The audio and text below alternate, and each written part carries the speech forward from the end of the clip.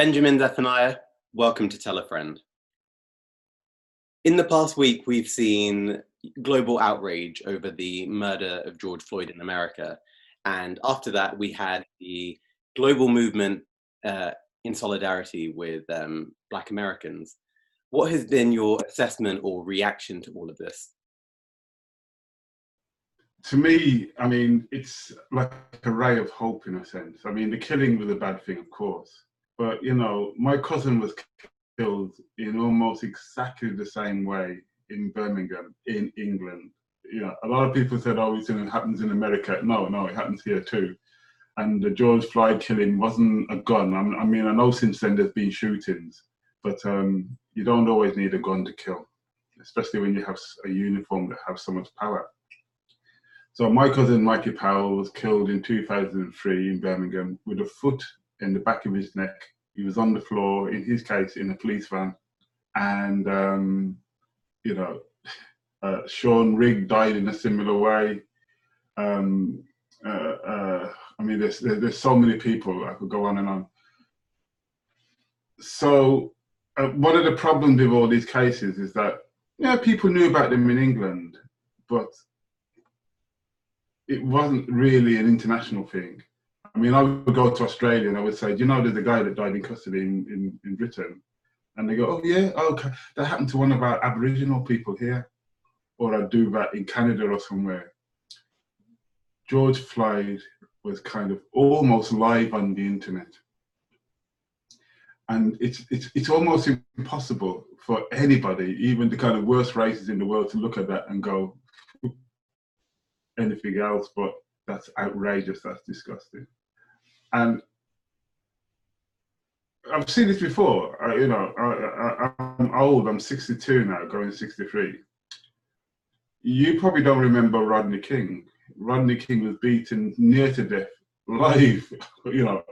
I remember seeing that 5 minutes after it happened on the internet and thinking, oh, after this, it will never happen again. Then it happened again, then it happened again, then it happened again. So what's different about George Floyd? I think it's because it was all there. It took so long. You could hear him talking. I don't know if you've actually heard a transcript of what he's saying, but he says, please, officer, okay, I can't do anything. He said, then he cries for his mother. His mother apparently has been dead for years. He says, mama, mama. And so what really gives me hope, and I've been on a few Black Lives Matter marches, what really gives me hope is that this new movement of Black Lives Matter is not all black people. I've seen some marches where black people are in the minority. I mean, not far from where I live in Hull, they had a march there and it was like spot the black person, and they were saying Black Lives Matter. I've seen corporate buildings, although sometimes I can be a bit suspicious with corporate buildings, but I've seen a corporate building just saying white people, wake up. So that kind of gives me hope that it's gone beyond the black community. They can't say we've got a chip on our shoulder, we're exaggerating. So that gives me hope. And there's been a lot of criticisms towards some of the people protesting and the way that they've been protesting. What do you say to those who are taking to the streets? Do you have any advice for them? Keep taking to the streets. I mean, we've been trying to. If you look at the statues, for example, look at the statue in Bristol, Edward Colston. We've been campaigning to get rid of that. I've been part of a campaign for the last 15, 18 years. Nothing. So, people get angry and people say, well, tear it down. The interesting thing is, it was a multicultural, a multiracial, if you like, group that kind of took it down. But, I think the majority of the people there were white people. People that put it into the room, but just shows you the kind of strength of the anger. Taking to the streets is really important because for years and years, we've been doing the lobbying. And as for, some people get violent. Sometimes the violence is put upon the people by the police. They still do this. My response is, look, I mean, I love football. I mean, I may be an Aston Villa supporter, that's another thing, but I do love football, right? Now, I go to football matches all the time, and every now and again there's violence. It doesn't mean football is bad, you know. It doesn't mean the cause is bad, the sport that we go and watch. So our cause is righteous. We know we are right. I am not willing to debate with somebody who thinks that racism is good. You know, it's just not a legitimate argument. We are on the right side of history. So it's our job to go out there. If some people get a bit angry and go a bit wayward, well, that happens, but it doesn't mean our cause is wrong. And I just want to shift our conversation to moving on to you and talking a bit about your early life. Could you take me back to a young Benjamin Zephaniah growing up in Birmingham, and could you describe what those foundational years were like? Wow, where to start? I mean, I was born in the hospital that my mother worked in. My mother came from Jamaica, and it's really interesting in these times of, I mean, the other day I was saying to somebody, I want to make a badge or a t-shirt that says, save the NHS, Black Lives Matter, because Black lives are just so integral into the making of the NHS. I mean, my mother was in Jamaica, and her dream was to work in the NHS, not in the Jamaican health service, I mean, but in the NHS in Britain, because it was the model all over the world. And people forget, especially people on the right, they forget that actually it's a socialist idea. You know, it came from the left. And so that was what she wanted to work in. She was working in this hospital, and that's the hospital I was born in. I was a very difficult birth, apparently. I don't remember it that well, but. And I grew up in a Birmingham where, you know, 1958, so the Windrush generation had not long come, they were settling down. And they were getting lots of racism. I mean, I can remember going in the shop with my mother, and she's waiting in the queue and she's next to be served, and this woman comes in and says, you know, Sandra, you're not going to serve the darkie before me, are you? And then the shopkeeper says, of course not, you know, come here. And I said to my mum, we didn't use the word racism, I was only a little kid. I said, Mum, is that right? Said, oh, she's in a hurry, it's all right, you know. She worked in a hospital, patients slapped her. Could you imagine? People that she was looking after literally slapped her. I said, you know, don't let that black woman touch me. And she always tried to see the good side, you know, they're a bit confused, they're not well and all that kind of stuff. So I saw that, you know, from my mother and a lot of the other elders around me. The difference was with them that they kind of took it. You know, I asked my mother just recently, I said to her, a bit of a family dispute, she was kind of criticizing Muslims or something. And I said, Mum, I've never heard you criticize white people. And she said, I never would, we are a guest in their country. So she still thinks, she's 86 and she still thinks she's a guest in the country. And I said to her, well, I don't feel like a guest, you know, this is my country. But that's the reason they didn't rise up in the early days. I mean, there was always people kind of trying to kind of let it be known that they have rights. But generally, a lot of that generation were like, we are guests, we've got to step carefully, we don't want to rock the boat too much. But apart from that, as a kid, it's a great childhood in one sense. My early years, I remember, completely different to the way kids grow up now. I mean, a lot of playing on the streets. Kids hardly do that now. We would play football on the streets, and every 10, 15, 20 minutes, a car would go past, and then we just keep playing. You know, there wasn't all the cars that we have now.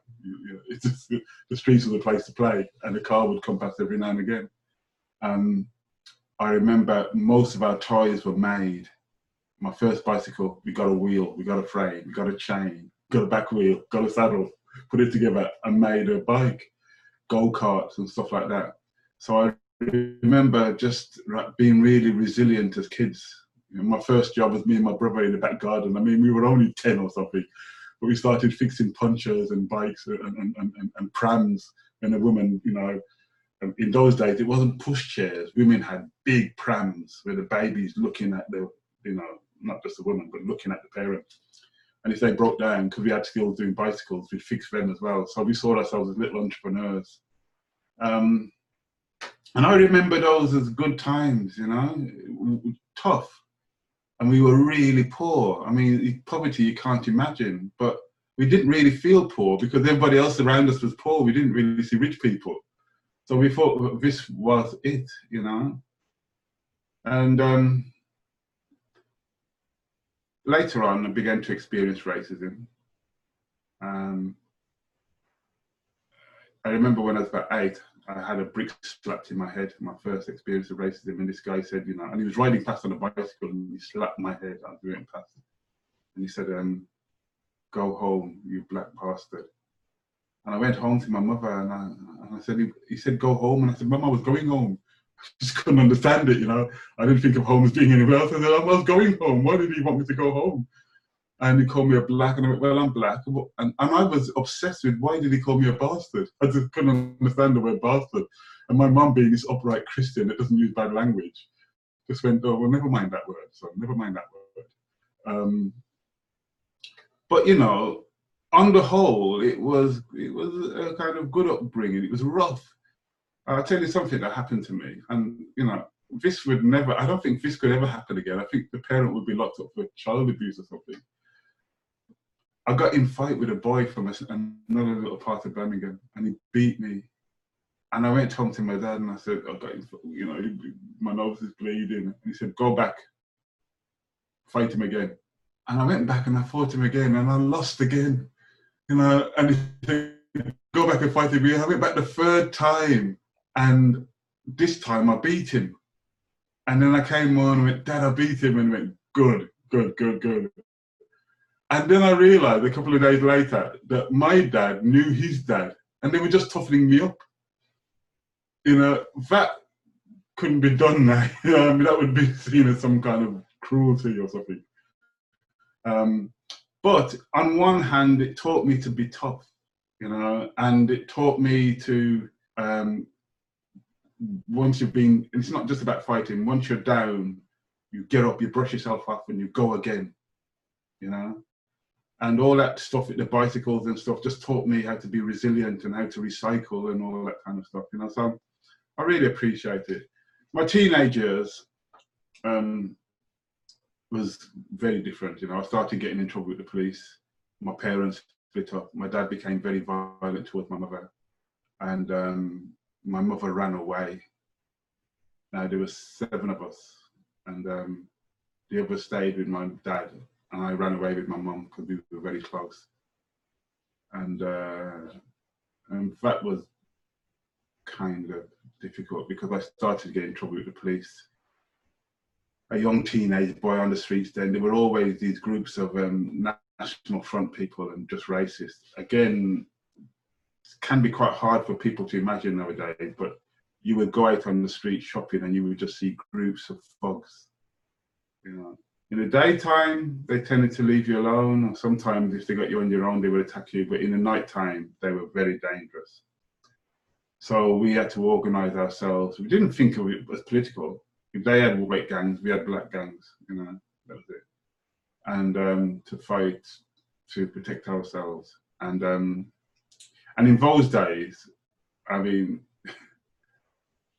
I can remember once there was a kind of protest against the National Front, and there was this line of police officers, and this police officer just took his finger, turned around to his vehicle, and with his finger wrote NF in the vehicle, which meant National Front.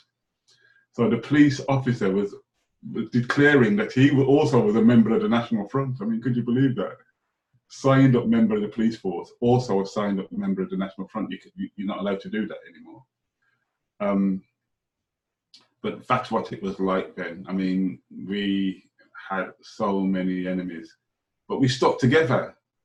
It's really interesting, how do we stuck together? When people talk about baying people now, black and ethnic minorities and all this stuff, we didn't use that term. We just said black and it meant everybody that wasn't white because they were coming for all of us. They wouldn't beat me a bit more than they beat you because I'm slightly lighter skin or something like that. You know, all of us were the same. And we didn't do all this thing about Jamaican, Nigerian, Ghanaian, Trinidadian, Hindu, Sikh, Muslim. None of that. They didn't ask us about that stuff when they attacked us. I know it's different now, and I know people would disagree with that approach now. But for us, it was a matter of life or death. We had to stick together. We weren't concerned with little differences between us. And going back to what you were saying about the division, not division, but the difference in outlook between your mother and yourself, who obviously you've been a fighter all your life. Is that something that you saw in the 70s as a generational divide between, you know, the parents who just wanted to do their jobs and leave it be, and then this radical group of young people in the 70s who were taking to the streets and fighting? Well, this may be a really weird thing to do, but look at the length of my locks. They go right down past my knees, almost to my toes, right? My mother was a Christian. She wanted to be a good Christian. She had a picture of Jesus on the wall that looked like Italian, right? We came along and we said, that's okay. You know, if you want to look at biblical history or Quranic history or whatever it is, we can see that, but we've got to make it applicable to us now. And we became Rastas. And we said, we are not going to cut our hair. And we said, we respect the history. Marcus Garvey, he was really important to us, was a Christian. I mean, almost the founder of the Rastafarian movement, but he himself was a Christian. But we wanted to say that we are here and we are not going to tolerate a lot of what you tolerated in the past. And also, my mother was ashamed of Africa. And we said, no, we all come from Africa. And we want to take pride in that. And so there was a divide in that sense. You know, my mother would have liked me to be in the house reading the Bible, just being quiet, not making a noise, not protesting or anything like that. And we said no. First of all, we wanted to get out into the streets. When you went out into the streets in those days, you got arrested. You know, I didn't realize until much later when I started traveling, you know, I'd go to various parts of Africa and I'd go to various parts of the Caribbean. And even in South America and places like that, they have this tradition of just hanging out, just chilling on the street. In Trinidad, they call it liming, you know, everybody's got their different words for it. I remember getting stopped by the police when I was a teenager, and he said, where are you going? And I went, nowhere. Where are you coming from? And I went, well, nowhere. He said, what are you doing? I said, well, I'm just being here in a moment. You know? And he said, you can't do that. You've got to be leaving one piece of concrete and going to another. You've got to be doing something. You can't just hang out on the streets. And I went, well, this is what we do. And I think it's British European culture in those days. It was like you had to be somewhere or going somewhere. You couldn't just be out in the street. And that would get us in trouble. So we want to go to a youth club. We went into the youth club to play table tennis or play pinball machines. The white kids would say, get out, or they want to fight us. You know, so we would fight back, get in trouble with the police, you know. And my mother's there saying, you know, if you found Jesus and stayed home, this wouldn't be happening to you, you know. And you know, I remember when one day this kid said to me that all black people should be slaves, and I went to my mother and said, Mum, what does he mean? And she explained to me that once upon a time, black people were held in slavery. And she explained to me what slavery was. And then she said, but it doesn't matter, because one day we are going to die. And when we die, we'll be free in heaven. And I said, Mum, I really like the idea of being free and liberated and all that. But I don't really want to die to get there. You know what I mean? I want it now. And that was a major difference between our generation. You know, they were waiting for redemption on another level, and we wanted it now.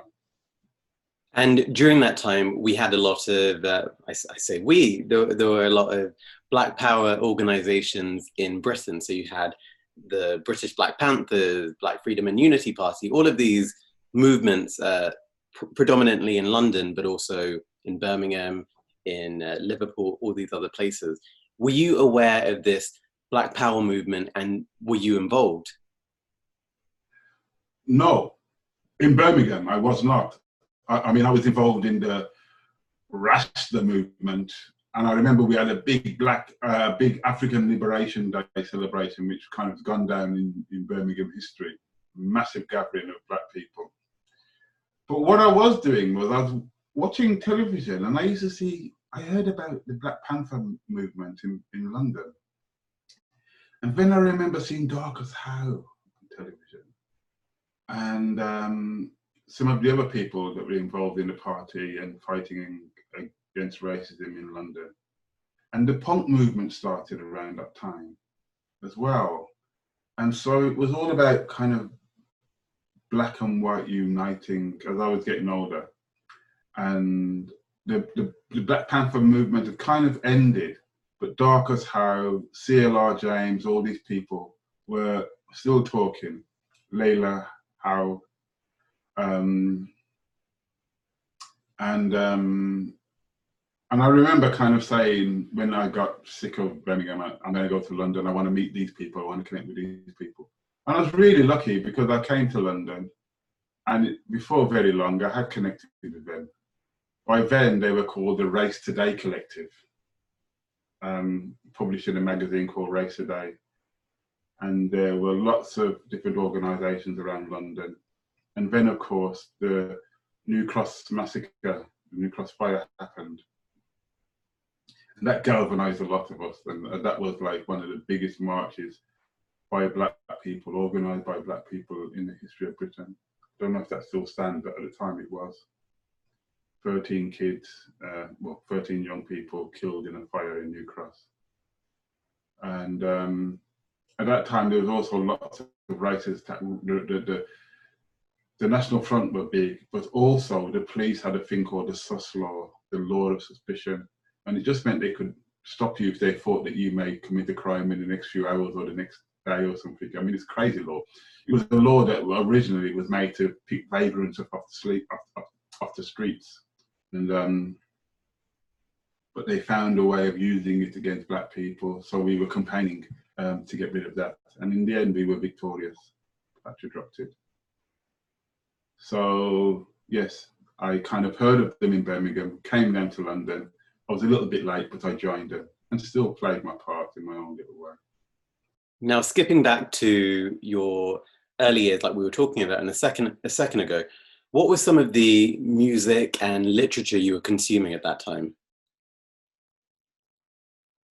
Well, my favorite book was, and I still have my original copy, with The Philosophies and Opinions of Marcus Garvey. I still have my old leather-bound copy of that.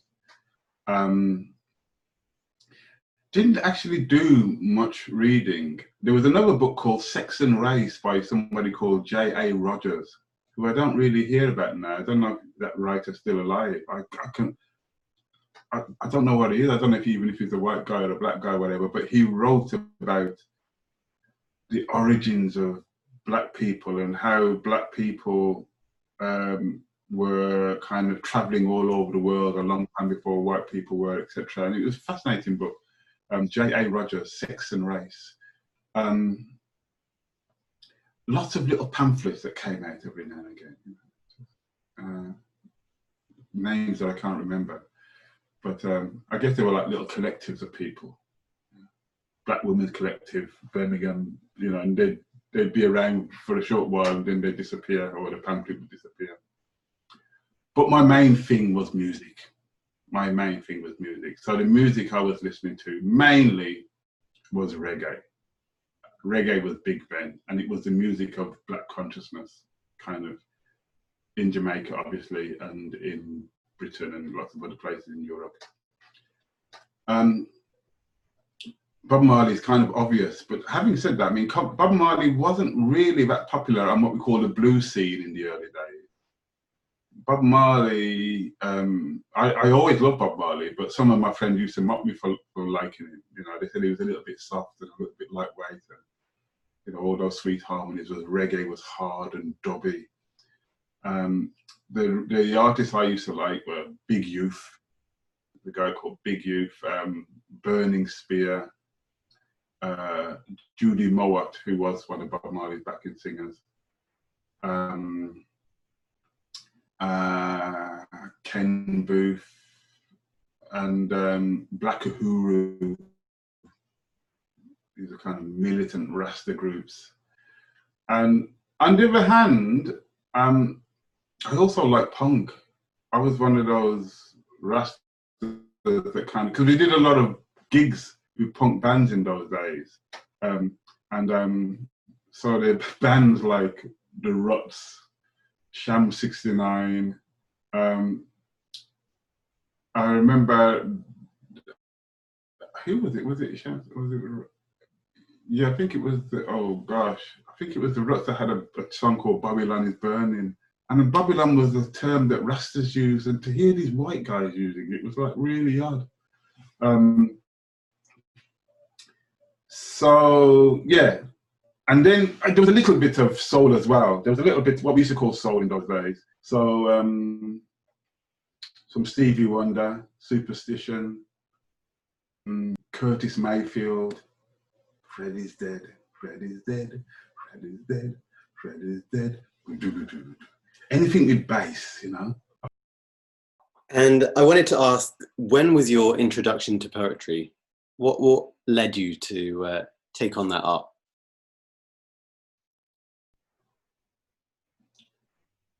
Really hearing poetry, not reading it so much.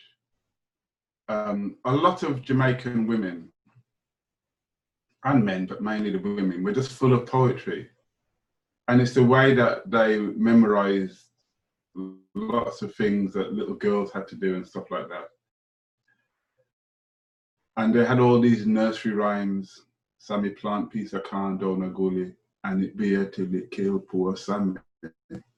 Sammy dead, Sammy dead, Sammy dead, oh. Sammy dead, Sammy dead, Sammy dead, oh. Musty thief, Sammy thief, make them kill it.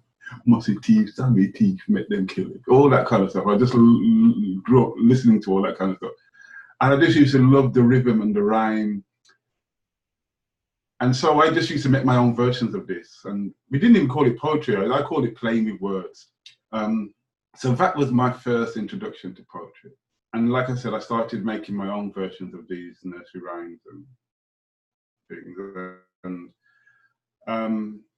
And then I decided I wanted to be a writer, or I decided I wanted to be a poet. And I mean, this is going to sound like really politically correct now, but this is the reality. I remember when I was younger, see, I was toasting. It's kind of like rapping and the sound systems. And that was all right, you know, you'd freestyle.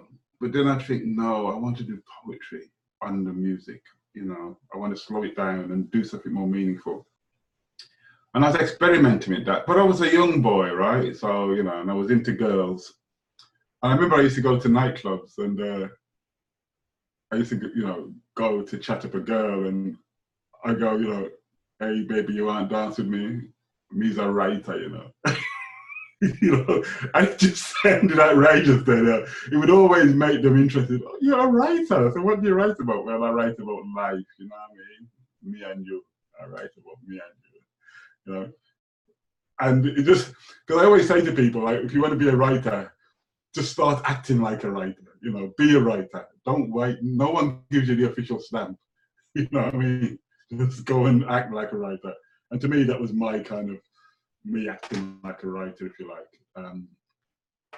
So when I came down to London in 1978, I met people and they said, look, if you want to be a writer, you got to be published.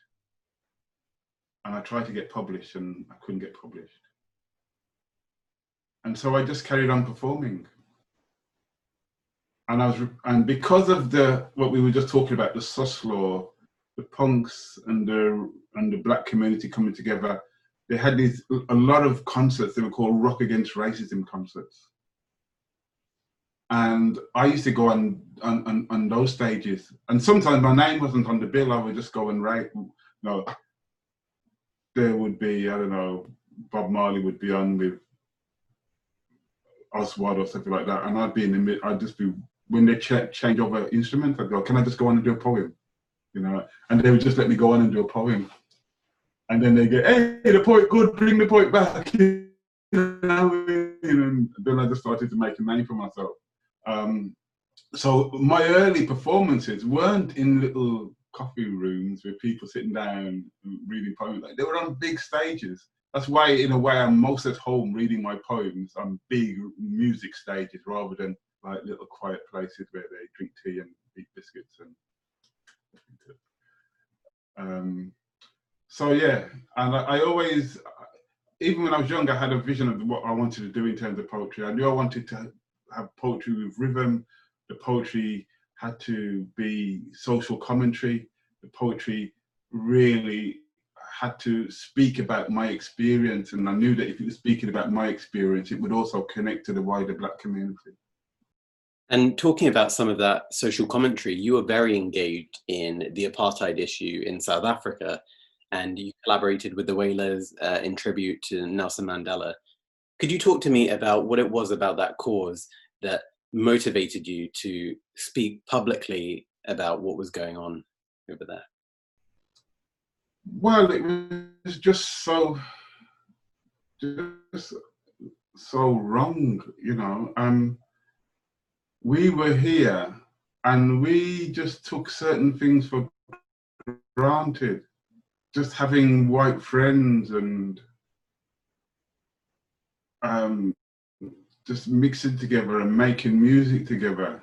To hear about a country in what we then call modern times, where Black people couldn't be in a band with white people, Black and white kids couldn't go to school together, where white people actually, as government policy, said they were superior.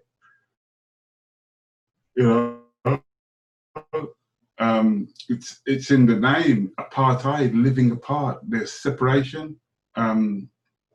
So it just hit me.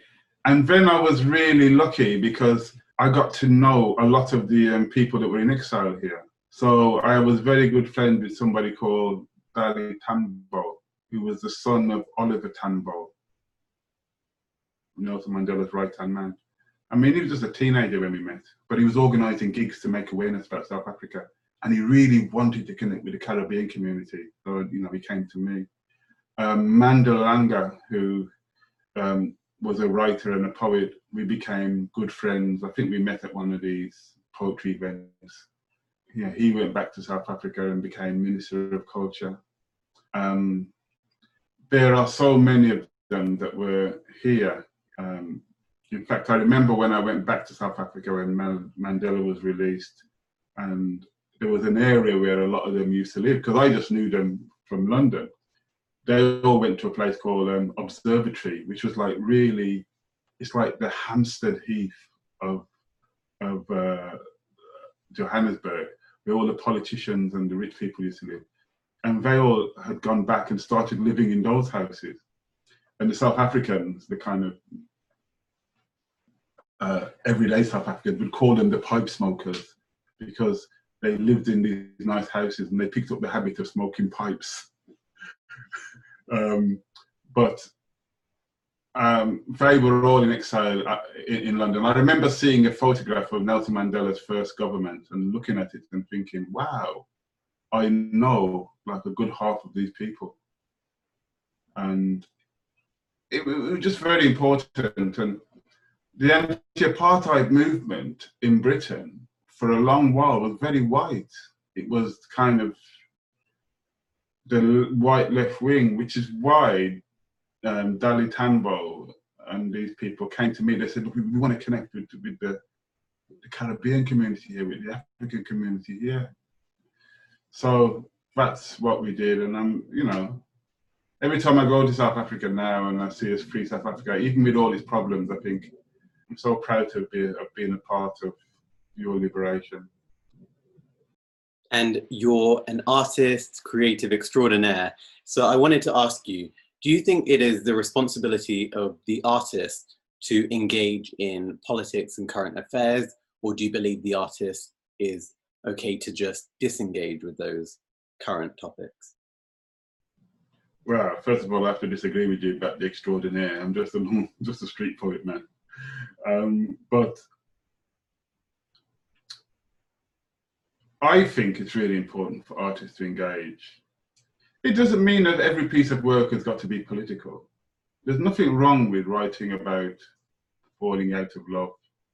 There's nothing wrong with writing about falling down the stairs, But what's the context? Who are you falling in love with? Is it illegal?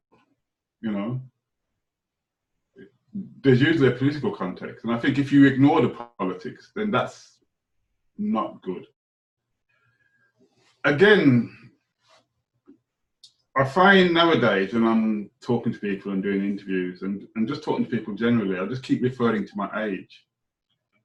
I'm sorry if you get fed up of this, but I think there is a difference. Imagine, right, the black community in Britain is really small. There's no black people on television. There's nothing like this, right? There's no black people in the media. There's no politician. There's no black politicians. Right? The black people we see on television will always be American, Sidney Poitier or whatever.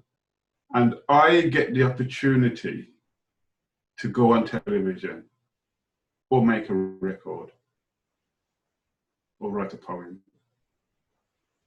I couldn't write a poem about daffodils and how I kissed the girl near the daffodil and go back to my community. They would say, look, you had 3 minutes to say something. And all you did was talk about kissing a girl near the daffodil. Kissing a girl near the daffodil is cool, but come on, we are desperate. That's how we were. We were desperate for a voice. So we didn't have the luxury of not being political. When writers tell me that they have, they don't like being political in their work, I think that's a luxury we can't have.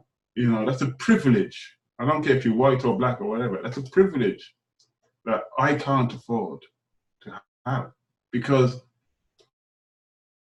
back then, I knew the state of the black community in Britain. And even right now, I understand even more about what's going on with black people in Britain. And the interesting thing is, I don't know if you can feel this, you get a sense of this, and you probably don't because you're so young. But we were really militants. We really fought against apartheid and the National Front and all that stuff. And then there was a period where people of my generation were complaining. Oh, the kids nowadays, they're only interested in computers, they're only interested in their PlayStation, we're only interested in this. And we used to say, where's the black consciousness, where's the consciousness amongst the youth? And to be honest, I thought there was for a while, because I listened to all the music and it was all about get down, and all this kind of stuff. I didn't understand people saying get down because we wanted to stand up and fight. And then suddenly there's this new wave. You could call it under the banner of Black Lives Matter. And I think it was slightly before that, but people just saying we're not going to take any more. And I'm really pleased to see it, So I can't remember what the question was now, but I've probably gone completely off piece. But no, I hear what you're saying, and I wanted to ask you, with the recent discussions around toppling statues and reassessing national heroes, if we look at the creative field, so we've seen Kanye West and Bill Cosby, two people who have created controversy and a lot of people have stopped consuming their work. Do you believe you can remove the artist from their art? Well, I think, you know, there's a poet I like called Mervyn Peake, who's a white poet. And he was involved in, oh gosh, I can't remember, was it the first, I think it was the First World War. He was an artist as well. He went out and drew images. And he just writes poetry that's completely non-political. It's all about I just love the rhyming stories and things. It's just about animals living in jars and all crazy things like that. And I was bigging him up all the time. And then somebody said to me, do you know he was a real racist? And I was like, what? I just didn't know, you know. Philip Larkin, who died recently, he was like the hero of kind of, you know, then they went and looked at his papers at home and he hated black people, he hated women, ironically, which is really weird, but had strange relationships with women. I think we have to be reasonable and understanding. People look at me sometimes and they say, you know, you was a criminal, you did really bad things. And my reply would be, but I talk about them. I'm open and I talk about all my mistakes and I use my mistakes to go back. I go and lecture in prisons. I did a lecture the other day from my prison cell. From the cell I was in, I stood there and lectured all these prisoners. And it was so moving. Even I was moved by what I was saying in the response I was getting back. Because he wasn't a do-gooder. He wasn't somebody that studied criminology or anything like that. It's me saying I was in this cell and how I felt at that time and what it was like in the 70s to be a black man in prison and how I picked myself up and turned my life around. So I think that's the difference. You know, I talk about my mistakes all the time and I say you got to learn from them. People like Cosby, for example, is kind of in complete denial. You know, he will not say, you know, I won't even say whether he deserves it or not is another thing, but he won't even say, for God's sake, he won't even say, oh, please forgive me, I did wrong, you know. So I think that's different. And when it comes to people that do slavery, you know, slavery is not like a little mistake. You know slavery is wrong. If you can do it for 20, 30 years of your life, make a lot of money out of it, that's very different. But my main point is that as human beings, as artists, we are flawed. Normal, everyday people have made mistakes, they've done wrongs, and hopefully they learn from them, and that's the thing. And in 2003, you famously rejected your OBE nomination. And I was wondering if you could talk to me a bit about your decision to reject it, and especially in light of the conversation we've got now about imperialism and decolonization. Why was it important for you to reject the Order of the British Empire? Because it's the Order of the British Empire. I'm not in that order. I'm just not a member of that club. You know? And I've been fighting against empire all my life. How can I just attach it to my name?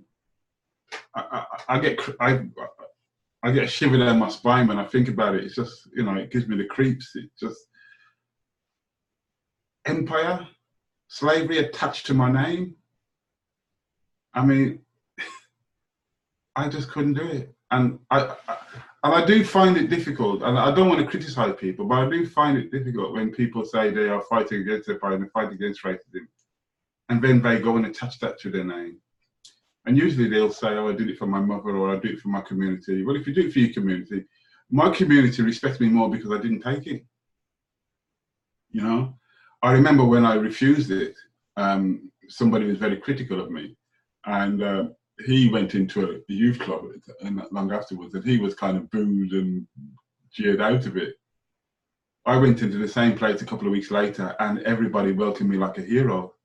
And I mean, I felt slightly embarrassed because I keep saying to them, not taking the OBE is something that I didn't do. It's not something that I did. something that I didn't do. They give me the OBE, and I went, no, I'm not doing it. You know, so I didn't want to be famous for that. But you know, it's about everybody's individual conscience. But I just need to. I just couldn't live with it, you know. And I think that we as a people should find ways of bigging ourselves up, but it should be divorced from monarchy and government. That's all I say, really. I just don't like to impress monarchy or government. It's done. I don't like to use the word career, but it's done my path in poetry or career, whatever you want to call it. No harm at all. And I still do what I want to do. We have real integrity. You know, yeah, I can look myself in the face every morning, and I've never regretted it for one moment. And I say that as somebody that's met the Queen, you know, and I used to do a lot of work with the British Council, and the Queen is a patron, you know, I've met her. So it's not about the Queen as such. I always say, I had a good friend called Tony Benn, who was in the Labour Party, and he always taught me, you attack the institution, not the individual. The Queen can't help the family that she's born into. Just like white people can't help being born white, you know, but it's the institution of monarchy, or it's the institution of white supremacy. You know, both are the things we are fighting against. So that's really what I've got to say on that subject. Benjamin Zephaniah, no BE. That's what I call myself. Yeah. In December, you were one of the signatories of an open letter endorsing Jeremy Corbyn. And we've seen the Labour Party switch hands, and now Keir Starmer is, you know, running the show. Do you still have faith with the Labour Party? Well, I'm an anarchist, you know. I don't really believe in parties and government anyway. But I think within the system we have to work in,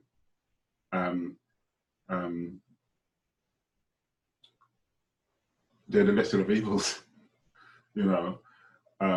I think I'll stand by Jeremy Corbyn's ideas, many of them. It's interesting what he was saying about the health service and the lack of investment, and then look what happens. Not even a year later.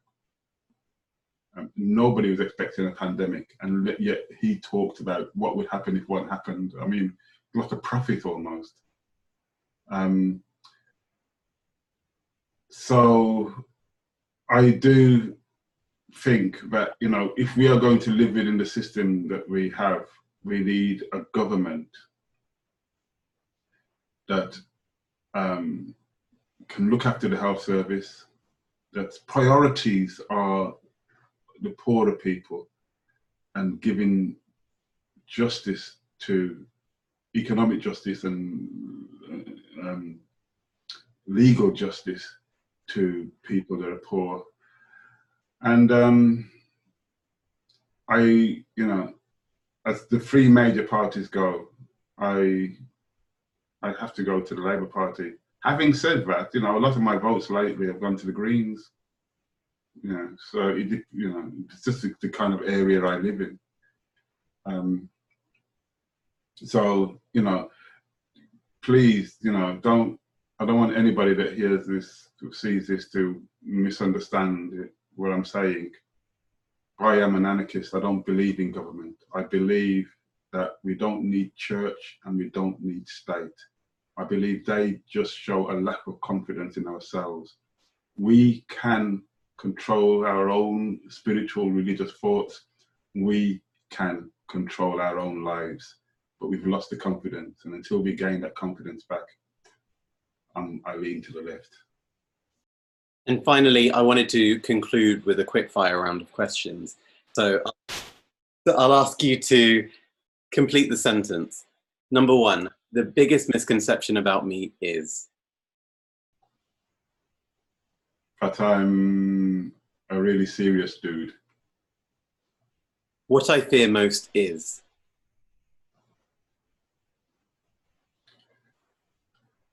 Another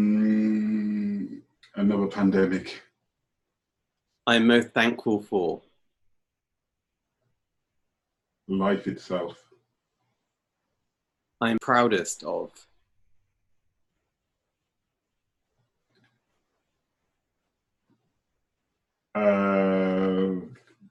British multiculturalism. And lastly, poetry means Everything. That means everything, you know, trees, grass, sex, food. Poetry means everything. Benjamin Zephaniah. Thank you for joining me on Tell a Friend. Peace. I shall tell my friends.